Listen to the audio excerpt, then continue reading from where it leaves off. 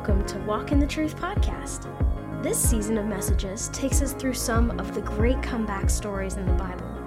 Pastor John Metter of Cross City Church will show us how God can take any situation in any life and bring hope and victory out of hardship. These messages will inspire you to trust God in your own challenging seasons. Thank you so much for joining us this morning. It's a great day to worship the Lord, and we've had a great time worshiping Him today. If you have your Bibles, please take them and turn to the Gospel of John today, John chapter 21. John chapter 21. Today we're going to focus on the dilemma, the problem of when God's ways seem anything but perfect. Now, I'm going to let that title sink in with you for just a few moments. And I just asked the question, how many times in life have you stopped and looked around and thought to yourself, you know, I know God is the perfect God, and I know He loves me, and I know He's got great plans for my life, but right now it seems like God's ways are anything but perfect in how things are working out. Anybody ever have that happen to you? Raise your hand if you've experienced that. And that'd be most of us in the room at some point have stopped and asked that question, God, why, if you're a perfect God, and if you can do all the things that we know you can do, why are things not working out very well? And there are times when God's ways seem anything but perfect. And just like Peter denying Christ, which is who we're going to be talking about today, the man Peter, the disciple that we know so well, we sometimes find ourselves in that same place. We may not be denying Christ outwardly, but we look around us and see that things aren't going well, and sometimes we get so disappointed and so disillusioned and discouraged, we take a step back from following God. We may stop praying. We may stop opening our Bibles. We may stop looking to God for help because help doesn't seem to be coming, and change doesn't seem to be happening. And we know He's perfect. We know God is God, and we know we're not. But at the same time, maybe some of the promises we thought we were getting from God aren't working out. Some of the hopes that we placed in Him, it's not going well. We can actually become cynical with God.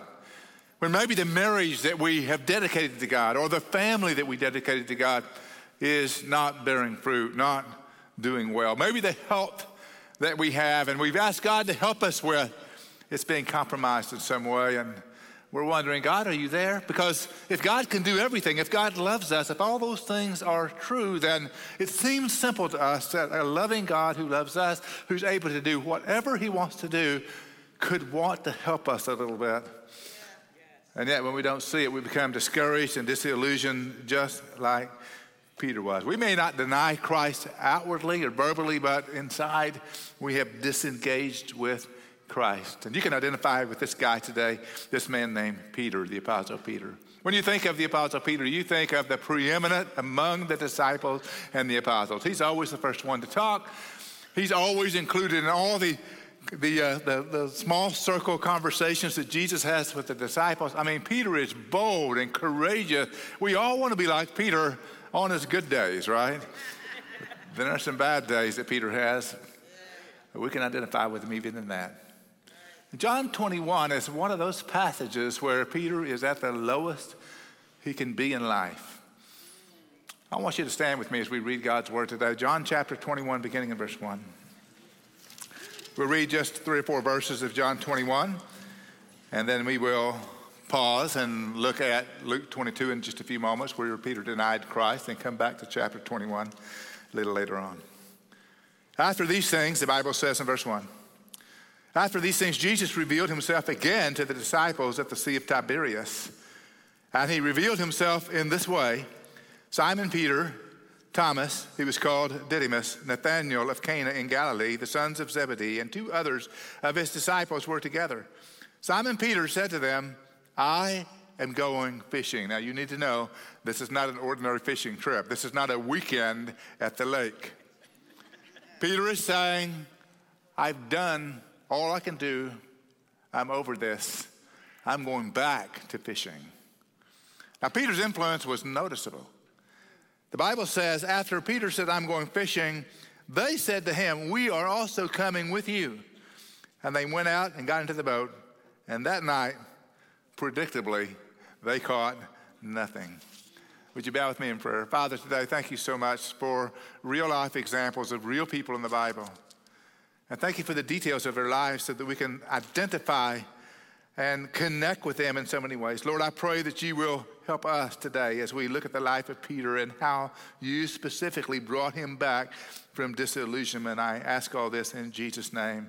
And all God's people said, amen. Please be seated if you would. So go with me on this roller coaster ride with Peter for just a few moments and just think about all the highs and lows. Peter really was on a roller coaster ride. He was the boldest follower of Jesus. At the same time, he would open his mouth at uncharacteristic and inappropriate times. I mean, it was Peter that rebuked Jesus. And that Jesus had to turn around and say, "Get thee behind me, Satan." I mean, it's one thing to be in part of the inner circle of Jesus' disciples. Another thing altogether for Jesus to say about you, "Get you behind me, Satan." So that's a low, right? There's a high and there's lows. Peter was really involved in almost everything Jesus did, all the miracles, all the great statements that Jesus made.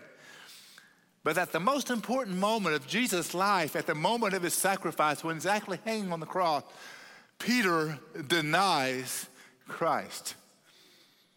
He said, "I don't know the man." Now, I want you to read one of 4 accounts of Peter's denial, this one in Luke chapter 22.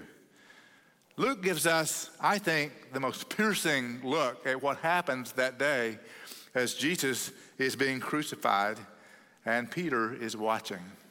Luke 22, verse 54. Now they arrested him and led him away and brought him to the house of the high priest. But Peter was following at a distance. After they kindled a fire in the middle of the courtyard and sat down together, Peter was sitting among them. And a slave woman, seeing him as he sat in the firelight and staring at him, said, "This man was with him as well." But he denied it, saying, "I do not know him, woman." And a little later, another person saw him and said, "But you are one of them." But Peter said, "Man, I am not." And after about an hour had passed, some other man began to insist, saying, "Certainly this man was also with him, for he too is a Galilean." But Peter said, "Man, I do not know what you're talking about." In some of the other accounts of Peter's denial of Christ, there is an emphatic reference to the language he's using. Most of us would say Peter is cussing, and he's doing everything he can to distance himself from Jesus. And so he says in verse 60, "I do not know what you're talking about." And immediately while he was still speaking, a rooster crowed. Now look at verse 61. And then the Lord turned and looked at Peter. I want to pause for just a moment. I want you to feel this. It's one thing to deny Christ and thinking that you're far from him, that he's not seeing what you're doing. It's another thing for Jesus to actually have seen this happen. Luke's the only one that records this part of it. The Lord turned and looked at Peter. And Peter remembered the word of the Lord, how he had told him, "Before a rooster crows today, you will deny me 3 times. And he went out and he wept bitterly.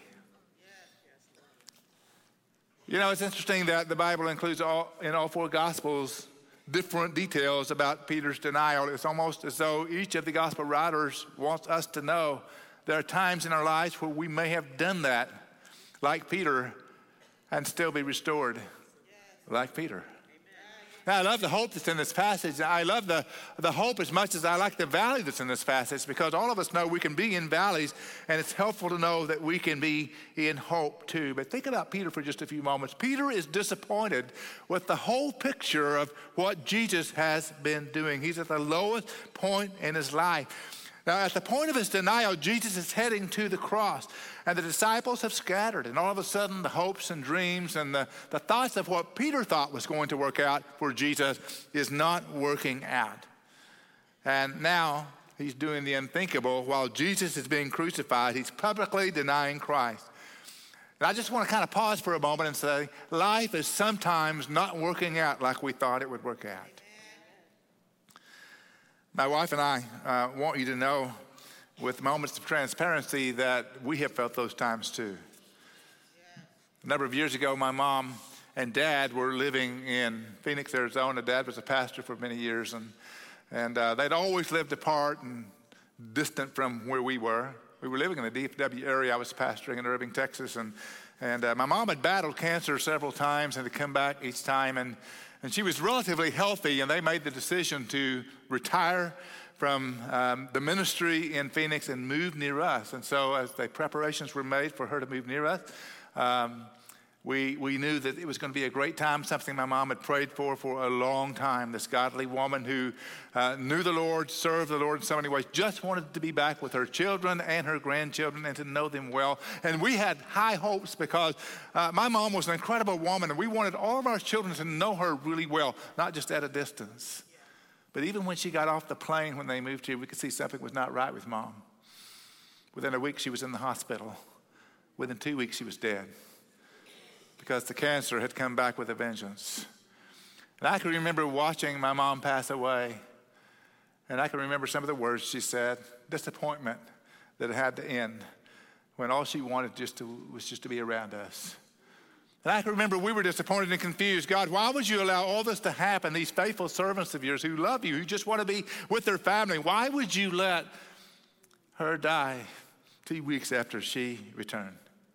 I remember one night as Kim and I were grappling with this, I got home from work and Kim said, I threw that little block away. She had a little block, a wooden block, that she would keep upon the sink in front of her in the kitchen. And on that block of wood was inscribed the verse Psalm 18:30, which says, as for God, his way is perfect. We love that verse. We've always had that verse in front of us. And she looked at me and she said, I threw the block away. And I thought, oh my.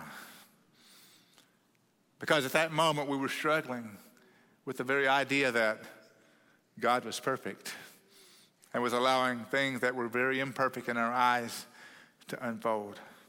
It was hard. And that's how I know how Peter felt when he denied Christ. And when things were not working out the way he'd envisioned them working out. It was a hard time in our lives. It was a hard time in his life. And now when we read the verses about Peter, here we have Peter after the resurrection appearances of Christ. He's already appeared to him twice. After Jesus has risen from the dead, all these things have happened that should be positive, but Peter is not looking at them as being positive. He's still struggling, even though he knows Jesus died for him, even though he knows Jesus rose from the dead, even though Jesus is still intending to meet with them at Pentecost, and he has all that ahead of him, but he still is uncomfortable with how it's all folding. And he says, literally, I'm going back to fishing. I'm going back to fishing. What I'm comfortable with is not this.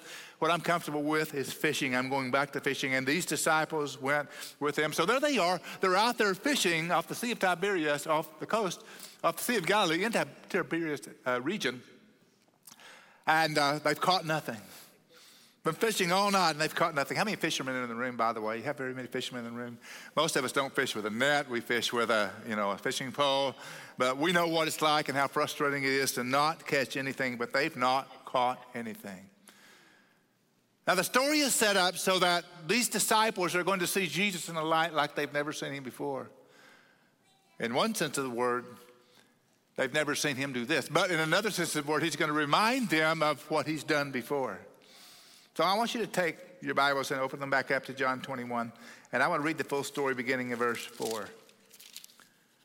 But when the day was now breaking, Jesus stood on the beach, yet the disciples did not know that it was Jesus. So Jesus said to them, children, you do not have any fish to eat, do you?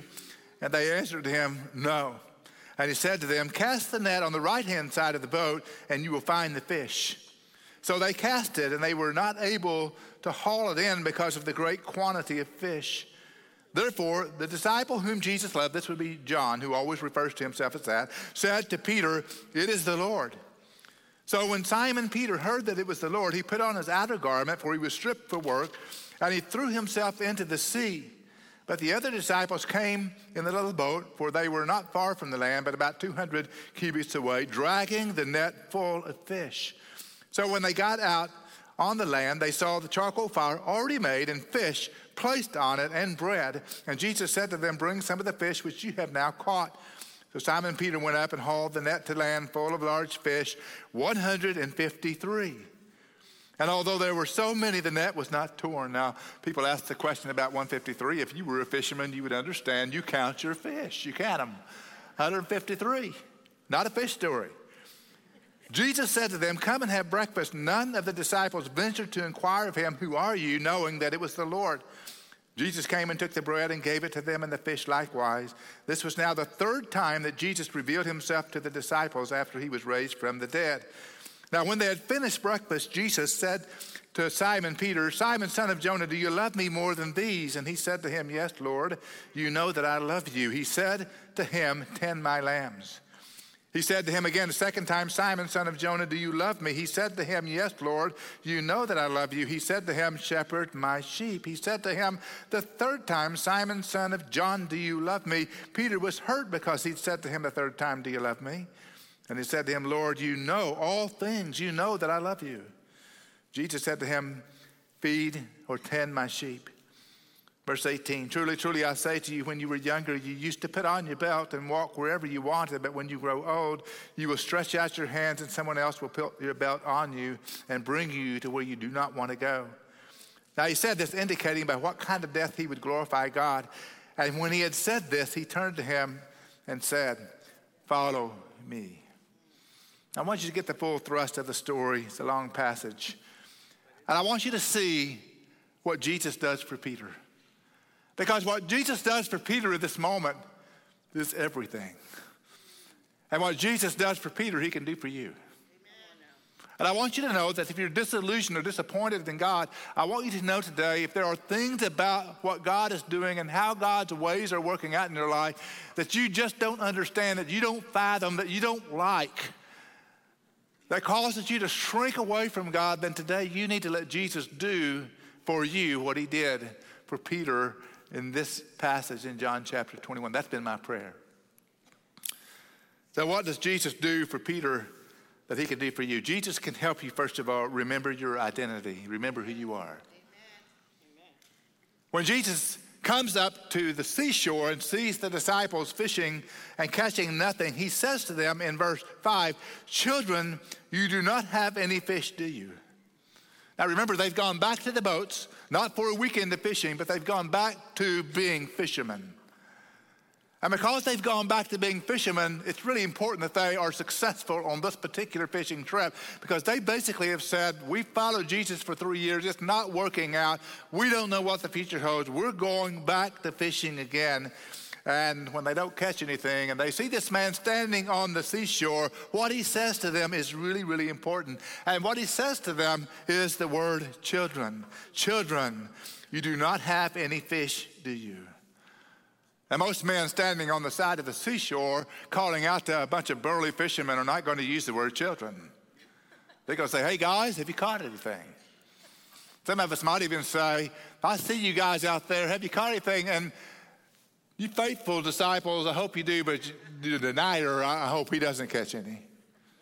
I mean, Jesus could have done anything at that particular moment, because there are a group of disciples that have remained relatively faithful, if absent, while Jesus was being crucified. But Peter was present and yet denying Christ. But he didn't say any of those things. Jesus says, "Children." He wants them to remember how he brought them into his family, how he included them in everything that he did. He basically is saying, "Hey, let's go. You're one of ours. You're one of us. I want you to come with me." You know, the Bible goes to great lengths to tell us who we are once we come to faith in Jesus. You know that, don't you? And the word children or child of God or a son or a daughter of God, that's all through the Bible. In John chapter 1, verse 12, Scripture says, "But as many as received him, to them he gave the right to become the children of God, even to those who believe in his name." If you believe in the name of Jesus Christ, if you've given your life to him as Lord and Savior, you've been given the right to be called the children of God. That's a big deal. In John chapter 13, verse 33, Jesus is teaching his disciples about love, and he says, "Little children, I am with you a little while longer." He calls them children again. Paul, the great theologian, when he was writing to the church at Rome in chapter 8, he said, "The Spirit himself testifies with our spirit that we are the children of God, and if children, heirs also, heirs of God and fellow heirs with Jesus Christ." Children. If you are a follower of Jesus Christ today, let me remind you of what your identity is. You are sons and daughters of God. You are children of God, even if you've messed up, even if you've denied Christ, even if you've blown it, because Jesus is calling Peter and the group children. Jesus is going to help remind them of their identity, and it's a pretty big deal. At the same time, Jesus is reminding us and Peter of his identity. I assure you, Satan is working overtime to make you forget it as fast as he can. He wants you to forget that you're a child of God. He wants you to forget that you've been forgiven. He wants you to forget that God has a plan for your life. He wants you to focus on the disappointment and the disillusionment and completely forget that you are still connected to Jesus by faith in him. So it's important for us to keep our minds on who we really are. In essence, Jesus was saying to Peter, you're not the denier, you're the rock, don't you remember? You're not the outcast, you're family. You're not who you say you are, you're who I say you are. Lauren Daigle had a song a few years ago that's still really popular called You Say. And one of the lines of that song is a great reminder for us today. The only thing that matters now is everything you think of me, referring to God. In you, I find my worth. In you, I find my identity. Man, that's so important for us today in this world where we're blown to and fro by all kinds of thoughts and doctrine. And one of the most memorable preaching moments in my life, I was in the nation of India preaching to 21,000 people, but 20,000 women and 1,000 men. I don't know how it worked out like that. We advertised and 20,000 women showed up and 1,000 men showed up. It was a huge place out in an open field with chairs. Set up in chairs. And normally when you preach in India, on this side are the women and on this side are the men. But in this particular case, there were so few men that women were on both sides of the rows and the men were way back at the back. Now remember, I got up to preach and I had a certain passage that I'd prepared to preach, and the Holy Spirit just nudged my heart and moved me to another passage during the worship time. And that passage happened to be the woman who needed healing. And when Jesus healed her, he said to her, daughter, your faith has made you well. Now, when you preach in India, you have an interpreter, a translator. And you preach for about a sentence or two, and then he preaches for a sentence or two. You preach for a sentence or two, and he preaches 4 or 5 sentences, something like that. So I had to think as I was preaching. I said something, and then while he interpreted, I was thinking through the congregation. And when I got to the passage where Jesus healed her and called her daughter, and he translated that for them, immediately I saw that the women in the front few rows were starting to cry, to weep, and some of them wail. And before long, it kind of moved backwards like that, and there were all kinds of women weeping and crying. And I took a couple of steps back from the pulpit, and I brought the translator over and said, what are they doing? He said, you called them daughter. And when you told them that they were daughters of the King, that they were daughters of God, they had never been called that. They'd been disowned in every way you can be disowned. And that meant the world to them that God would call them daughters, that Jesus would call them daughters. I mean, I almost could not even start preaching again. When I gave the invitation, thousands of women came to faith in Christ because they realized they had an identity they couldn't find anywhere else on the planet. Your identity is so incredibly important, and Peter needed to be reminded of his identity. Children, have you caught any fish you haven't, have you? And Jesus helps us remember our identity when we allow him to do that. You are his children. Now, as an earthly father, I can't imagine a scenario in which I will disown my children. And if that's true, then the Heavenly Father will never disown you if you are truly a child of God. You need to remember your identity. The second thing that Peter has happened to him that Jesus actually brings him to, and that he can help us with too, is to refresh your faith. To refresh your faith. In verse 6, if you look at your text, it says, and he said to them, cast the net on the right side. So they cast. Now I take a step back here for a moment and say that when Peter was denying Christ, I really believe that with the boldness of Peter's life, that he was denying Christ at that moment because of fear.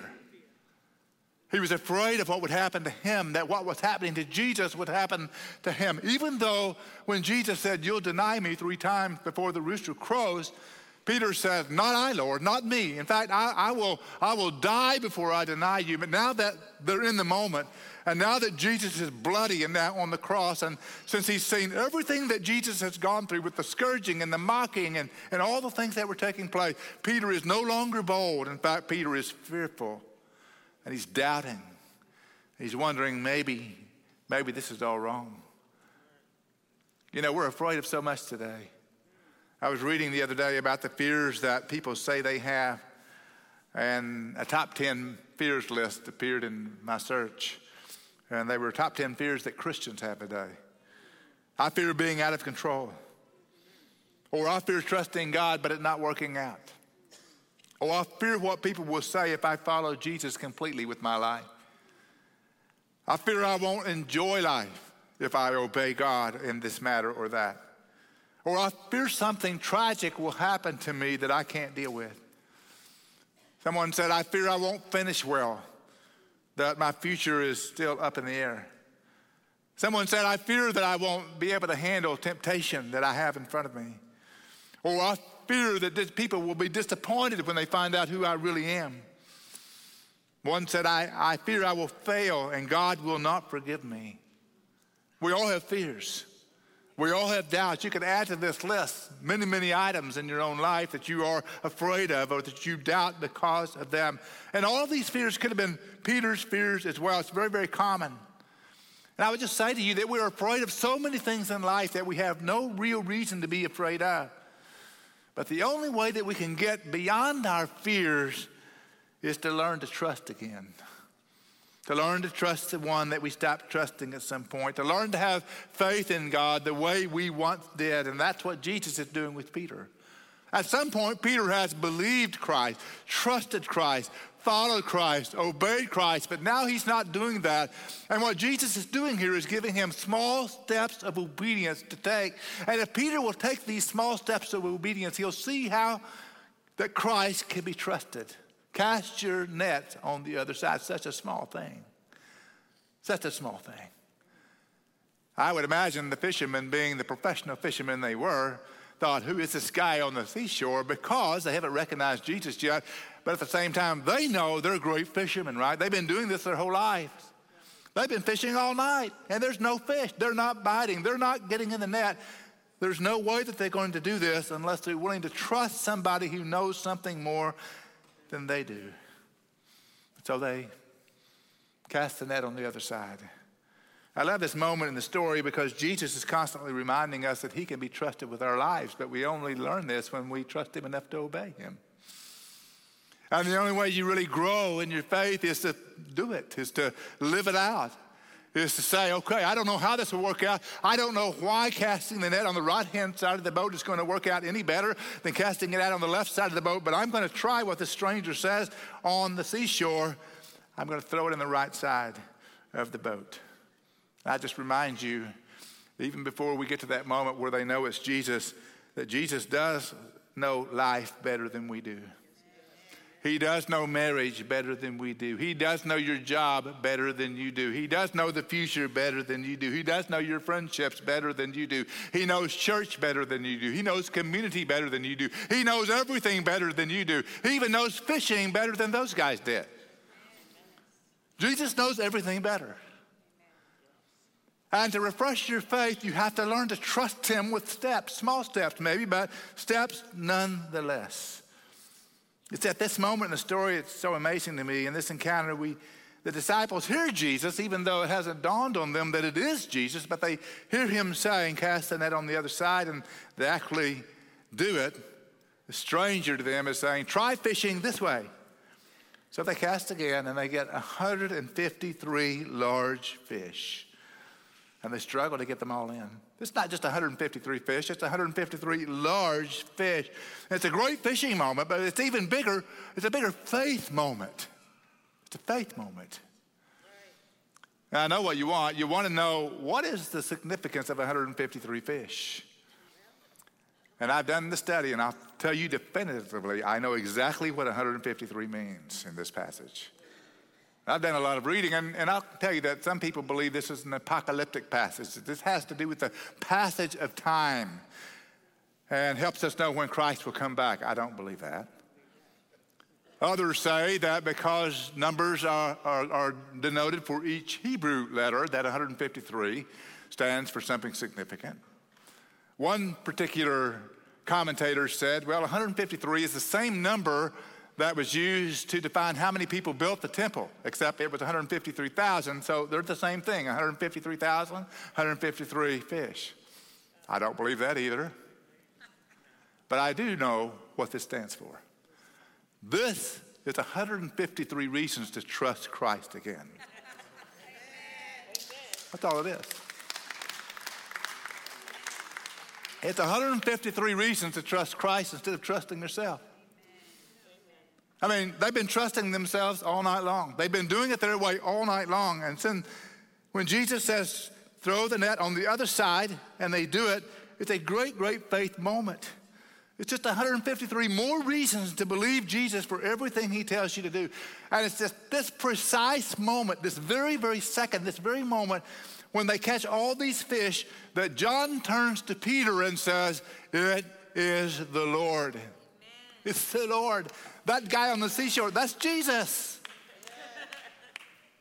This is a pretty important moment.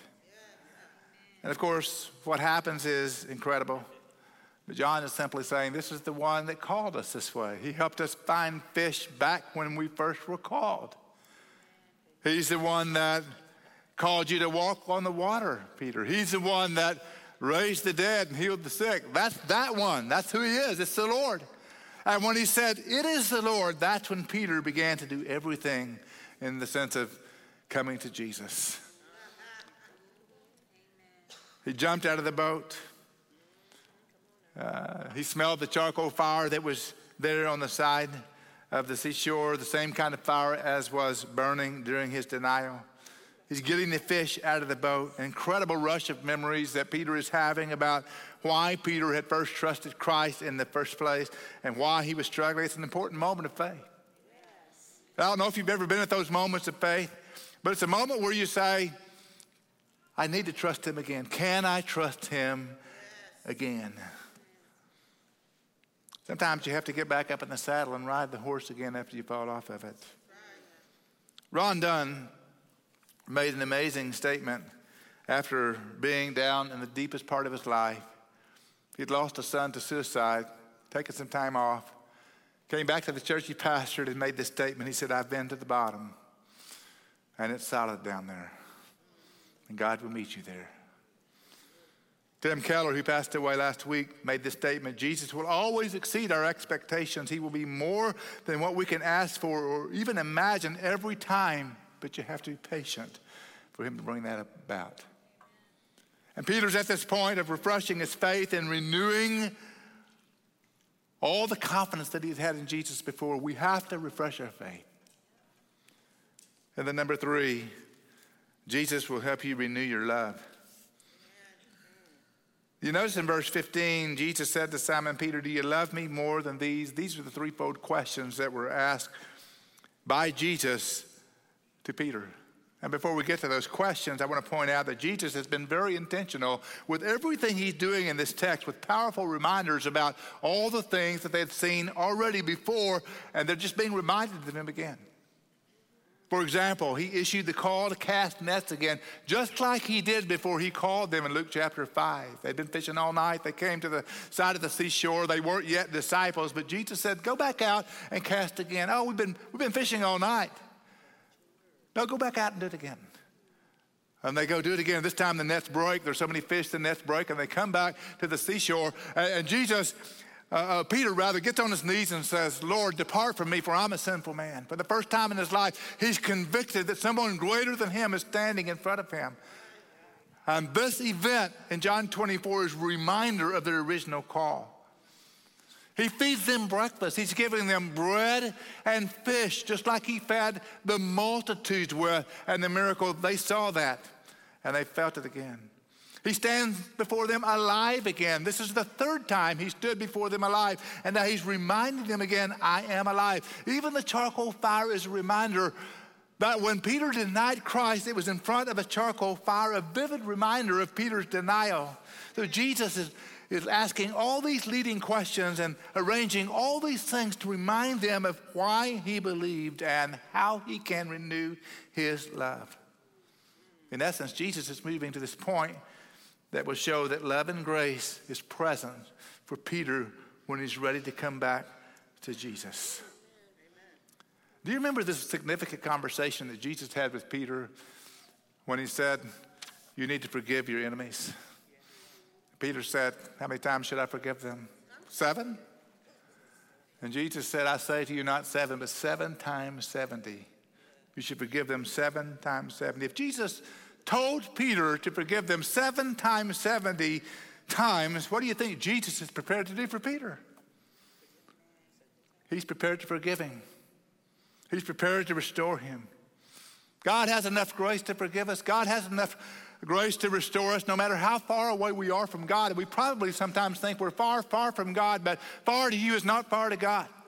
The Bible says in Romans chapter 5, verse 20, where sin increased, grace abounds all the more. That's a theological truth about the God we worship. His grace is enough. And all this is leading to the question where Jesus asked Peter, do you love me more than these? Do you love me more than your friends? Do you love me more than your boats and your former career? Do you love me more than the 153 fish? Do you love me more than anything and anyone? Countless messages have been preached about these 3 questions and the 3 answers, utilizing every nuance of the language. We could break it down and write a whole book about it. But in essence, what Jesus is actually doing for Peter is asking this question: can you learn to love me again? Because I've never stopped loving you. Not only did Jesus never stop loving Peter, Jesus demonstrated the ultimate sacrifice of laying his life on the cross for Peter. Surely Peter knows Jesus loves him. So he's saying, do you love me? And these questions brought Peter back to the realization that he truly loved Jesus and was willing to follow him again, whether he understood or not. Did you know this? Did you know that you don't have to understand God's ways in order to love God? You don't have to know how the outcome is going to happen. You don't have to know what it's going to look like in the end. You don't have to know how long you'll be on earth or how you'll die or all the circumstances of your future. You don't have to know those things in order to love God. You don't have to understand the past in order to love God. All these things that have happened and you can't reconcile in your mind that you say, God, I'm struggling with you because I don't understand why. You don't have to understand those. You can still love Jesus even when nothing makes sense. And that's what Jesus is asking Peter to do. Do you love me? Lord, you know I love you. Then tend my lambs, shepherd my sheep, tend my sheep. He says, Peter, I not only want you to follow me again, but I want you to love and lead others who follow me. I am restoring you to everything you ever had as a leader and as a follower. Now, let me ask you a very plain question. Do you think Peter wept that day? The Bible says when he denied Jesus, he went out and wept bitterly. So I know he was capable of crying, capable of tears. I think Peter is weeping at this moment. I can't believe you love me, even though I have left you. But basically, Jesus' love is big enough to cover it for both of us. So I know this. If you've been disillusioned and disappointed, if you've been far from God in some way, if you've distanced yourself from Jesus because of all the things that have happened in your life, can you look back one more time? And can you see if it's in you to come back to him and to love him once again? Peter, do you love me? Peter, do you love me? Peter, do you love me? You could put your name in that sentence. You know, about a year after Kim threw that little block of wood away, she went out and bought another block. She was very crafty, very artistic. It was a blank piece of wood. And she took a paintbrush and wrote the verse on it. You can guess what the verse is. Psalm 18:30. As for God, his way is perfect. We remembered who we were. We'd learn to trust again. We'd learn to love again. And we realized we didn't have to understand everything in order to say, as for God, his way is perfect. I don't know if my mind is able to comprehend what perfection is. I don't know if yours is either. But as for God, his way is perfect. And that's what Peter did that day. He did. I included verse 19 in the reading of the text because at the end of it all, Jesus calls us back to the beginning. He said once more, follow me. Let's get started again. Follow me. You know the rest of the story. They did start following Jesus again. They did leave those boats behind. They did go and wait for the Holy Spirit to come. They did become the leaders of the New Testament church. They did continue to love Jesus even until the death. So my question to you today is this: will you come back today to remembering who you are? Can you come back today to trusting him one more time? Can you come back today to loving him again?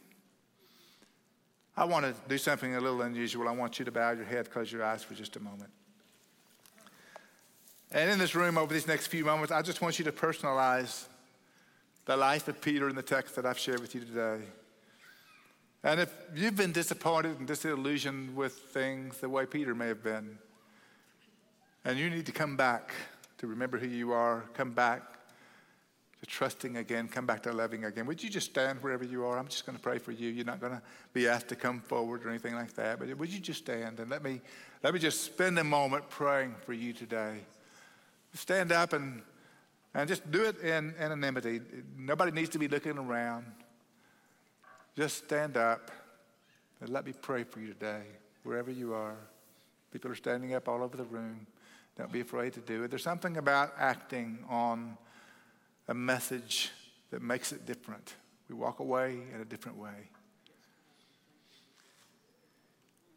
And before I pray, those standing, if you'll just keep standing, before I pray, I'm just going to give you these invitations. There may be those in the room today, included those that are standing, that may need to stop by the decision station and talk to someone about a decision for Christ. Maybe you need to put your trust in him for the first time. Or maybe talk to someone about the current crisis of faith you're experiencing right now. That's my first invitation. The second one is, if you're a guest, I'd love to invite you to our guest reception room outside the center exit doors and across the hallway. Love to meet you for just a moment, tell you about our church. The third invitation is bring somebody with you next week. It's such an important series. But for now, I want to pray. Would you bow with me? Father, in Jesus' name, there are those standing across this room who have said by their standing, I need to remember who I am. I need to learn to trust again. I need to learn to love again. And Father, I don't know what's happened around them and inside their mind or thoughts or body or circumstances. Don't need to know those things. But Lord, I know that sometimes life is so difficult. Sometimes the ups and downs are so hard. Sometimes the lows are so low. And Father, right now, I pray that you would give each of these individuals a reminder, a gentle but powerful, unforgettable reminder that they are your children. They are the children of God through Christ. And Father, I pray that you draw them close to yourself. Just do that by the power of your Holy Spirit. And Father, remind them again that you have always loved them, never stop loving them. And Father, I pray that you would help them trust again. Even the simplest things, even the small little commands you give us, all add up. When we trust you once, we can trust you again. Help them do that, and then help them renew their love for you. Even though things aren't making sense, you're still Jesus, you're still Lord. And Lord, you've loved us with an everlasting love. Thank you so much. So Father, today I pray that you'll bring about great victory over these things in these lives. And I ask this in Jesus' name. Amen. Now you may all stand, you may all be dismissed. God bless you today. Thank you for being here.